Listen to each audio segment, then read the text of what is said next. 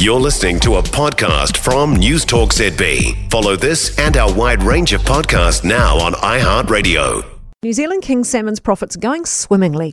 It's posted its first full-year profit in 3 years. The company's taken a number of measures to scale back operation costs, including a change to their farming model. Well, with me now is Acting CEO Graeme Tregidga. Morning to you. Oh, good morning. Yay, there you are. What's the new farming model, Graeme? Right. Well, after the previous summer, which was extraordinarily high water temperatures, we've got our farms in a couple of locations, and one of those in the Pelorus Sound was a very warm area, and at a lower flow site for water movement. So we fallowed those farms. We made that decision last summer, and they remain shut at the moment. Good. What's the fish mortality death rate at now? Well, I don't have the actual percentage on me right here now, Kate, but what we've seen is a significant improvement, and in fact, it's actually out of the last 6 years, this last summer has been our lowest mortality that we've had in the last 6 years. Wow, that's awesome. Has the cost of your salmon gone up for the consumer?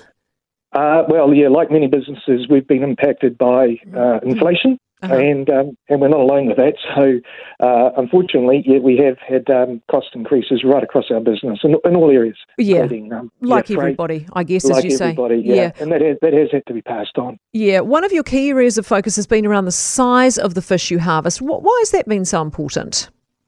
Well, typically, most of our customers globally prefer a larger size salmon. Now, you might have noticed in some of the information in there that we've shown a slightly reduction in size over the past year.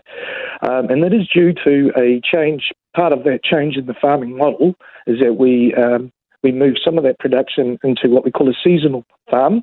We would harvest that before the end of summer. Didn't want to take them through that warmer water.